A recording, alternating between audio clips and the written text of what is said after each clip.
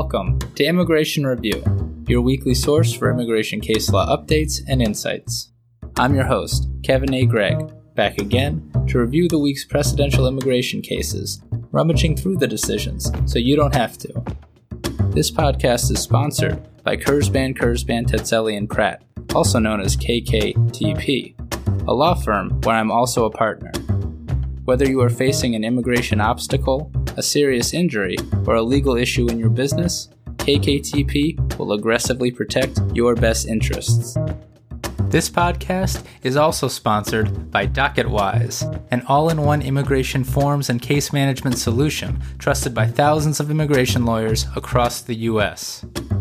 I really like DocketWise. It makes immigration applications easy by allowing the clients to provide information through simple online questionnaires that are shareable by text or email and available in multiple languages.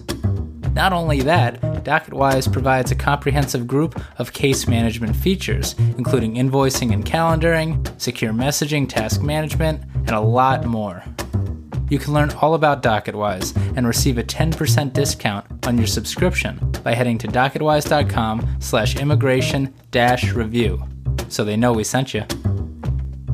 And as always, this show does not constitute legal advice and has no bias other than to keep you up to date and to enable you, my dear colleagues, to excel in court. So, without further ado, let's start the review.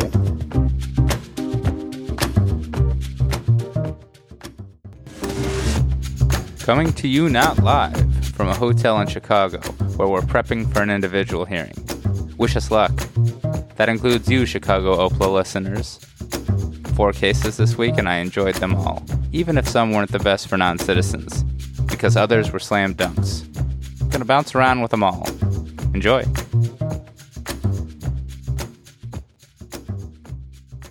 First up is Tomas Ramos v. Garland, published by the Fourth Circuit on February 2nd, 2022. This case is about reasonable fear interviews and immigration judge review. Mr. Tomas Ramos is from Guatemala but was previously ordered removed, and then he was physically removed. He re-entered the U.S. unlawfully in 2018, and DHS reinstated that final order of removal. Mr. Tomas Ramos, however, expressed a fear of returning to Guatemala, and so he was given a purportedly non-adversarial, reasonable fear interview. If he would have passed, he would have been placed in withholding-only proceedings before an immigration judge. He can't apply for asylum, but he could get withholding of removal or protection under the Torture Convention, thereby protecting his life. What is a reasonable fear? Well, it's, quote, lower than the clear probability standard required to establish eligibility for withholding of removal, but higher than the standard required to establish a credible fear of persecution in expedited removal proceedings, end quote. Put another way, it's standardless. It does, however, require at least somewhat of a showing that, quote, a non-citizen cannot avoid the feared harm by relocating within the country of removal, or that expecting him to relocate would be unreasonable, end quote. But it also has a presumption of future persecution where past persecution is shown. It's like a mini asylum or withholding of removal hearing. Kind of. It's weird. So in this case, the USCIS asylum officer determined that Mr. Tomas Ramos did not have a reasonable fear, and the IJ agreed. The IJ review isn't really a full appeal either. It's more like a weird pseudo-review by an immigration judge. It has to happen very expeditiously within 10 days, and IJ guidance materials state that the, quote, parties may present evidence only at the discretion of the IJ, end quote. Kinda strange stuff. But then again, this all presupposes a prior removal order and subsequent unlawful re-entry. To be fair to the system, as I always am. Anyway, having agreed with the no reasonable fear finding, the IJ put Mr. Tomas Ramos on the path to immediate removal.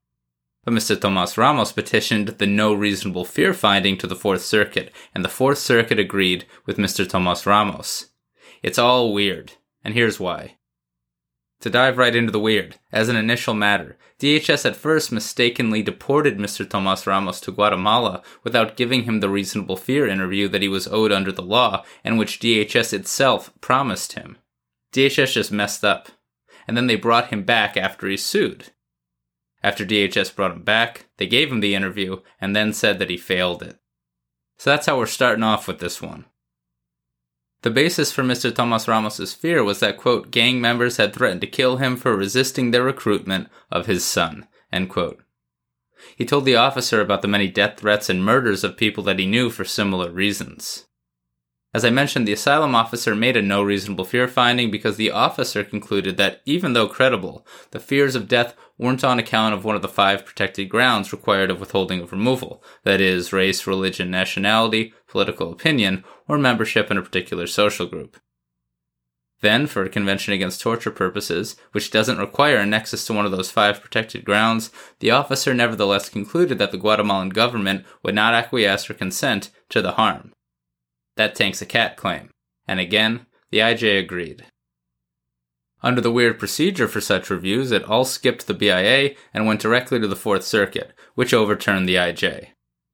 First, the Fourth Circuit rejected Oyle's argument that circuits should review these no reasonable fear findings under the absurdly deferential, quote, facially legitimate and bona fide reason, end quote. That standard of review applies to denials of visas by consulate officials abroad, and in practice it's no standard of review at all. Which is why the Fourth Circuit, like all circuits thus far, has rejected Oyle's offer. Rather, the Fourth Circuit reviewed the IJ's finding under the still deferential substantial evidence standard of review, in which it affirms unless, quote, any reasonable adjudicator would be compelled to conclude to the contrary, end quote. Still deferential, but not absurdly so. And not met here. Quote, the record compels a finding that Mr. Tomas Ramos was persecuted at least in central part because of his family relationship to his son, which qualifies as a protected ground for withholding purposes, end quote. Remember, family-based particular social groups qualify, as they always have. The Attorney General vacated Attorney General Barr's matter of LEA II. And in any event in the Fourth Circuit, it has long been the case that, quote, the family provides a prototypical example of a particular social group, end quote. Then to obtain relief, Mr. Tomas Ramos still needs to show that the harm he suffered or fears is on account of or has a nexus to that particular social group. But remember, these are simply reasonable fear proceedings, not a full-on merits hearing. Mr. Tomas Ramos therefore has a lower standard to meet before he gets that full-on merits hearing. And the Fourth Circuit has held that, quote, the threat of death qualifies as persecution, end quote. That's what the Fourth Circuit believed was happening to Mr. Tomas Ramos as a result of his trying to prevent his son's gang recruitment. And apparently, the Fourth Circuit decision Hernandez-Avalos v. Lynch is directly on point, if Fourth Circuit practitioners were wondering. So with all that, Mr. Tomas Ramos should have been placed in withholding-only proceedings. Now, while the Fourth does believe that whether a non-citizen can reasonably relocate is a proper thing for an asylum officer and IJs to consider in these expedited reasonable fear hearings, the IJ's finding that Mr. Tomas Ramos could reasonably relocate here, quote, is called into question by our determination that Mr. Tomas Ramos has established past persecution, end quote. That is, if, as the Fourth Circuit is holding on petition in this case, Mr. Tomas Ramos suffered past persecution on account of a protected ground, he enjoys a presumptively reasonable future fear that can only be rebutted by DHS based on DHS meeting its burden to establish that relocation is reasonable. While the Fourth Circuit doesn't get into it, I'm not sure how that could ever happen in reasonable fear proceedings, as I believe them non-adversarial, so DHS isn't even appearing. I believe, even on review to the IJ. So really then it would seem a past persecution finding should likely lead to full-on withholding-only proceedings all the time. And in those proceedings, DHS would then have the opportunity to meet their burden. Again, weird and complicated procedural stuff. Mr. Tomas Ramos gets his day in court and under favorable terms. Congratulations Michael D. Lieberman and lots of attorneys from Kirkland & Ellis and the Legal and Justice Center for the win. Here's one more thing about one more argument.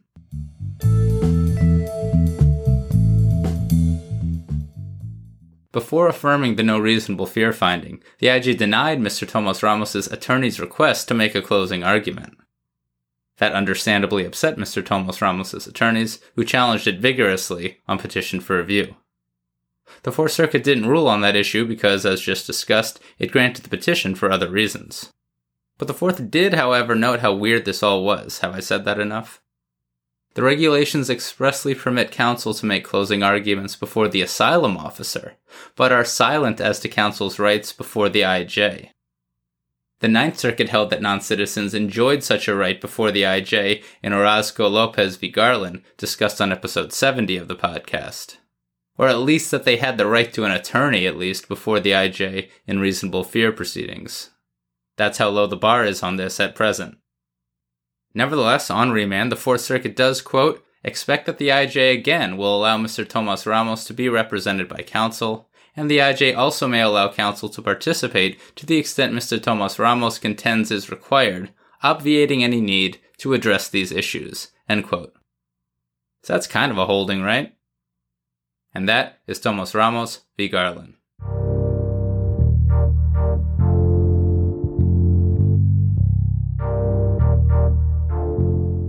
Next is Hay v. Garland, published by the Eighth Circuit on February 4th, 2022. This case is about asylum from China. Mr. Hay is from China and entered the U.S. without authorization in 2012. He was placed in removal proceedings many years later, where he applied for asylum and related relief.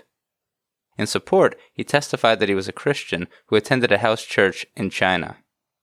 He described 2 raids of it, one in 2011 and the other in 2012, and subsequent police detentions, with physical beatings during one of the multi-week detentions and the withholding of food. His father paid a snakehead, a name sometimes used for Chinese smugglers, to smuggle Mr. Hay through Mexico and into the U.S. By the way, there's a fascinating book about all this by the same name if anyone's interested in snakeheads, global human trafficking, and how it works.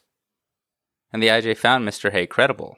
But alas, the IJ denied relief because, quote, taken together and including the assault by the policemen, it does not rise to the level of persecution, end quote. Without the past persecution finding, Mr. Hay had the burden to establish a well-founded fear of future persecution, which the IJ held he couldn't do because he hadn't shown that the Chinese government was still interested in him, that he'd attend house church again, or that he couldn't reasonably relocate in China. The BIA affirmed. And the Eighth Circuit did too. First, it noted that there's a bit of confusion regarding standards of review, but that the proper standard of review for circuits to review no past persecution or no well-founded fear findings is the well-worn and well-discussed substantial evidence standard. Non-attorney listeners, I'm forever grateful and in awe that you're still listening. Turning then to the substance. The Eighth Circuit held that while the detentions were indeed long, 15 and 30 days respectively, Mr. Hay, quote, presented no evidence of what efforts were made to gain his release, and without more, the IJ could reasonably find that the detentions fell into the category of low-level intimidation and harassment, end quote, rather than persecution. And while it's possible that the Eighth Circuit would recognize, as the 11th Circuit has, that being prevented from practicing one's own religion is per se persecution, the Eighth Circuit is skeptical, and in any event, the Eighth explained that Mr. Hay didn't really try to do so after his detentions. Instead, he left for the U.S. Plus, the country condition evidence shows that there are millions of Chinese Christians allowed to practice their faith, albeit the state-approved version. Similar concerns prevented Mr. Hay from establishing a well-founded fear, not to mention the amount of time that had lapsed since the events in question. Mr. Hay therefore did not succeed. And just to observe.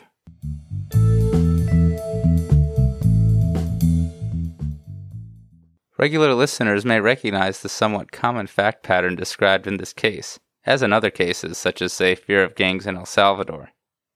But it is for this very reason that a case-by-case adjudication must be employed in asylum cases. For, while the many similar claims may indeed sometimes support a belief that some individuals are fabricating their claim, it also might indicate, as it would have during the Holocaust or Rwandan genocide, that a large-scale horror against millions is underway. And that is Hay v. Garland.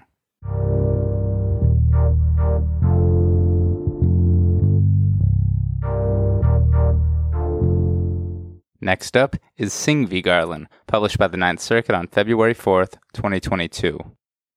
Back to the good. This case is about deficient notices to appear and in absentia motions to reopen. And just the day before this case was published, I was on John Khosravi's podcast saying that matter of Lapara, the BIA's decision on the very issue from 2 weeks ago, is essentially an advisory opinion to the circuits because it's a text-based analysis about the same statute. It does no more than bind IJs until that IJ's circuit either agrees or disagrees with matter of Lepara. Well, the Ninth Circuit has disagreed. The Ninth now aligns itself with the Fifth Circuit in opposition to the BIA's decision in matter of Lepara, and has held that an in absentia order of removal, where proceedings were initiated based on an NTA that lacks the date, time, or location of the first removal hearing, must be reopened. As to the case at hand, Mr. Singh was ordered removed in absentia after he failed to appear for his removal hearing.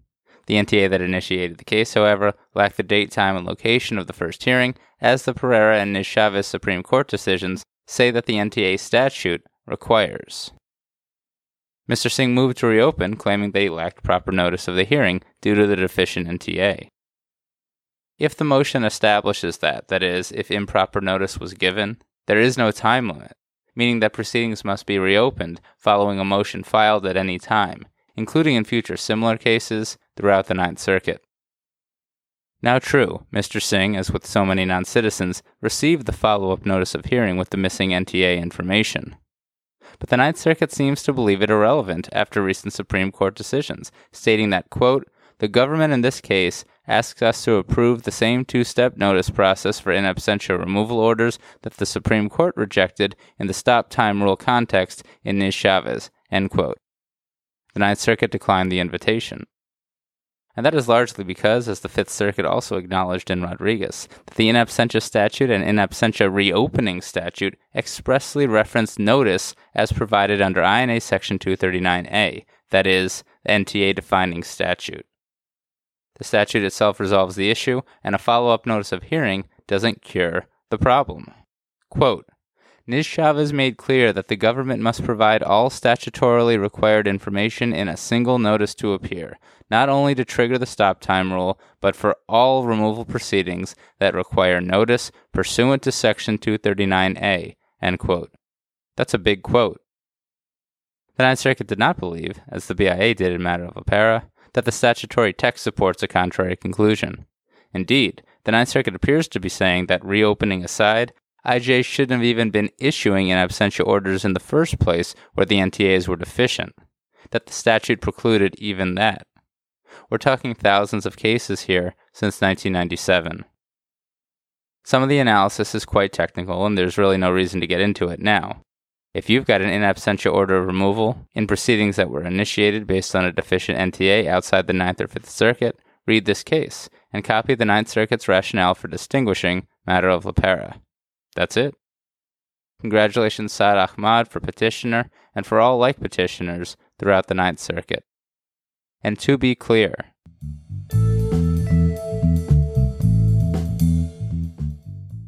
this case here is arguably even broader than the Fifth Circuit's in Rodriguez v. Garland, particularly because a different Fifth Circuit panel kind of narrowed the decision in Spagnol-Bastos v. Garland a few weeks later, discussed on episode 84 of the podcast. In this case, there is no real question that Mr. Singh received proper notice of the follow-up notices of hearing, because Mr. Singh himself concedes that he provided a friend's address to ICE and the Immigration Court, and that the notices of hearing reached that friend's address, but that the friend just failed to forward those hearing notices to Mr. Singh. Seems like the Ninth Circuit couldn't care less. The focus of the in absentia reopening is on the notice provided in the NTA itself, and so it would very, very strongly appear that non-citizens do not need to establish that they didn't receive the follow-up notice of hearing to succeed on an in absentia motion to reopen in the Ninth Circuit. Because after all, Mr. Singh succeeded. And that is Singh v. Garland.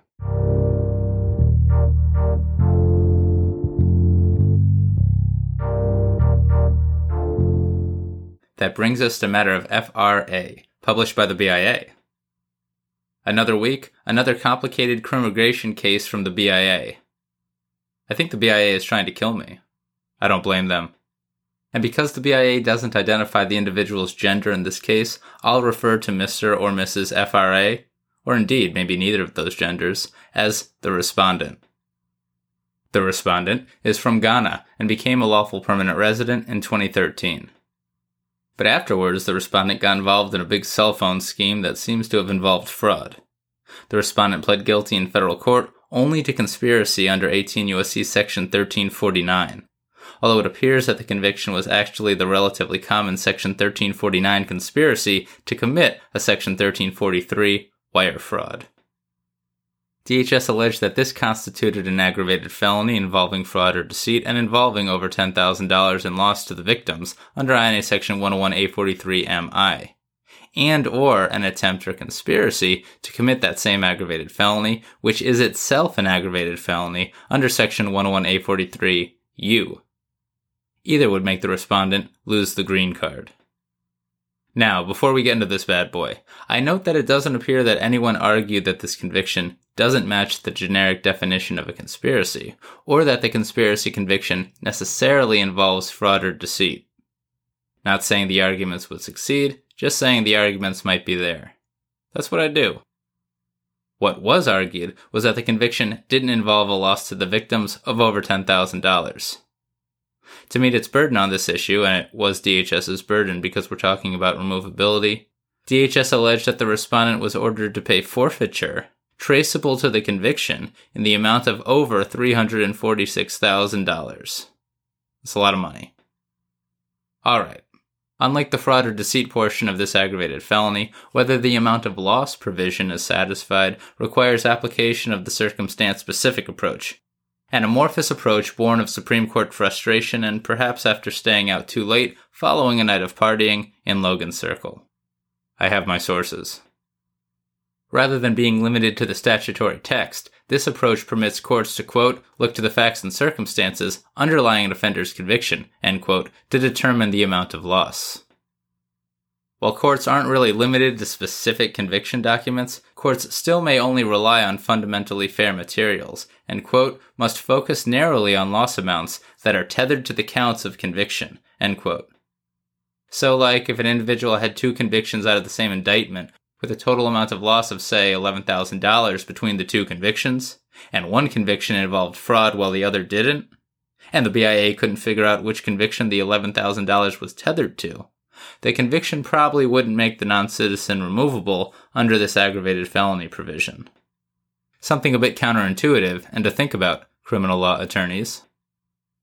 Anyway, applying the circumstance-specific approach here, the BIA held that, quote, the amount of forfeiture may be considered to determine the amount of loss to the victims under Section 101A43MI if the proceeds received are sufficiently tethered and traceable to the conduct of conviction, end quote.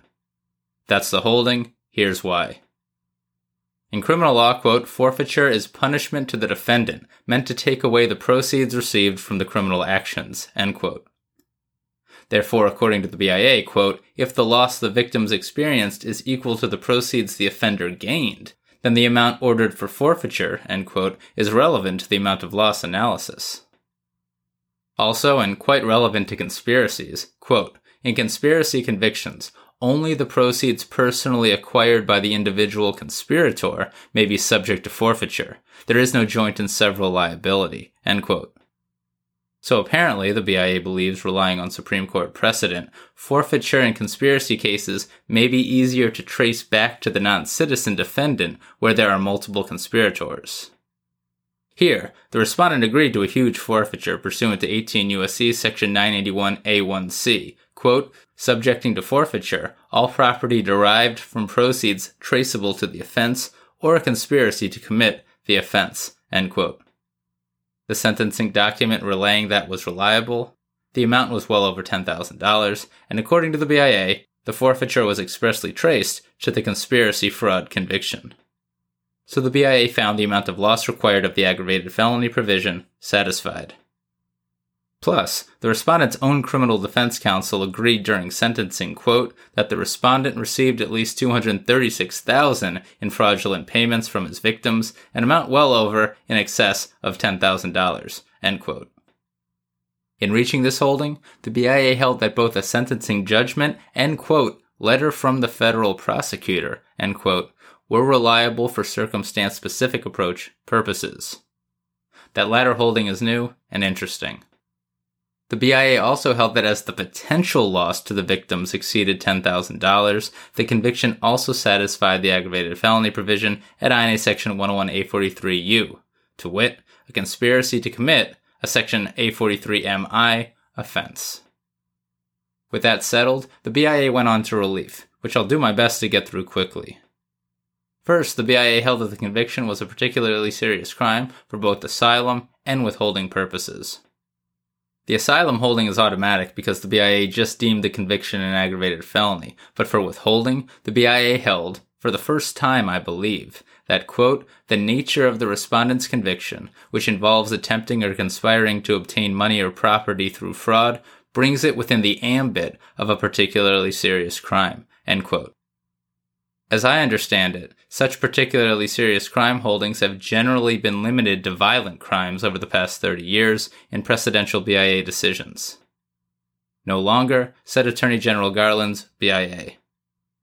Having determined that the type of conviction at issue could be a particularly serious crime for withholding of removal purposes, the BIA considered the facts of the conviction, as it must then do under matter of NAM, and held that the specific crime here, particularly considering the amount of loss to victims, was particularly serious and barred the respondent from withholding of removal under the INA and the Torture Convention.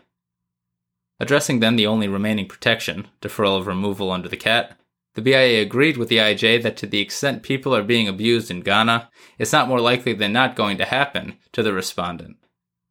The BIA dismissed the respondent's remaining arguments and dismissed the appeal. Okay.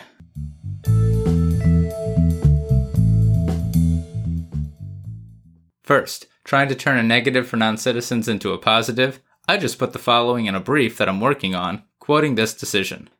As, quote, forfeiture is a punitive tool used by the government in sentencing to separate a criminal from his ill-gotten gains, end quote. And as, quote, only the proceeds personally acquired by an individual conspirator may be subject to forfeiture, end quote. The fact that the sentencing court did not order any forfeiture further indicates that no loss to any victim occurred in this case. Makes sense to me. Finally, in the Torture Convention section, the BIA held that, quote, we may take administrative notice of the contents of the State Department report, end quote.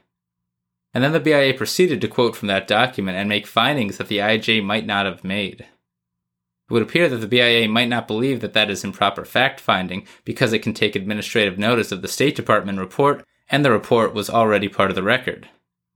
Something to remember if you believe the Department of State report helps your case on appeal. And that is matter of FRA.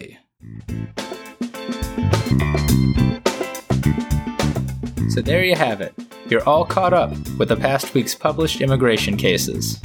I'm Kevin A. Gregg, a partner with the law firm Kurzban, Tetzeli & Pratt, and this has been another episode of Immigration Review. Thank you for listening, and I hope you enjoyed it. If you did, please share it with a friend and rate and review us. Each review helps new listeners find the show. And of course, subscribe to Immigration Review wherever you get your podcasts. If you like what we do and want to become a patron of the show, please check out our Patreon page at www.patreon.com/Immigration Review, or click on the link in the show notes. And if you're interested in an official Immigration Review CLE certificate for 5 credit hours, email me at kgreg@kktplaw.com with your full name and the episode numbers for the 10 shows you've listened to. Also, feel free to email me with questions, comments, or anything at all.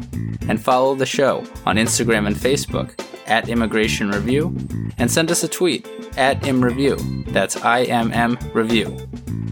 I'll be back next Monday for a brand new discussion. Until then, I'm Kevin A. Gregg, bringing you the Immigration Review.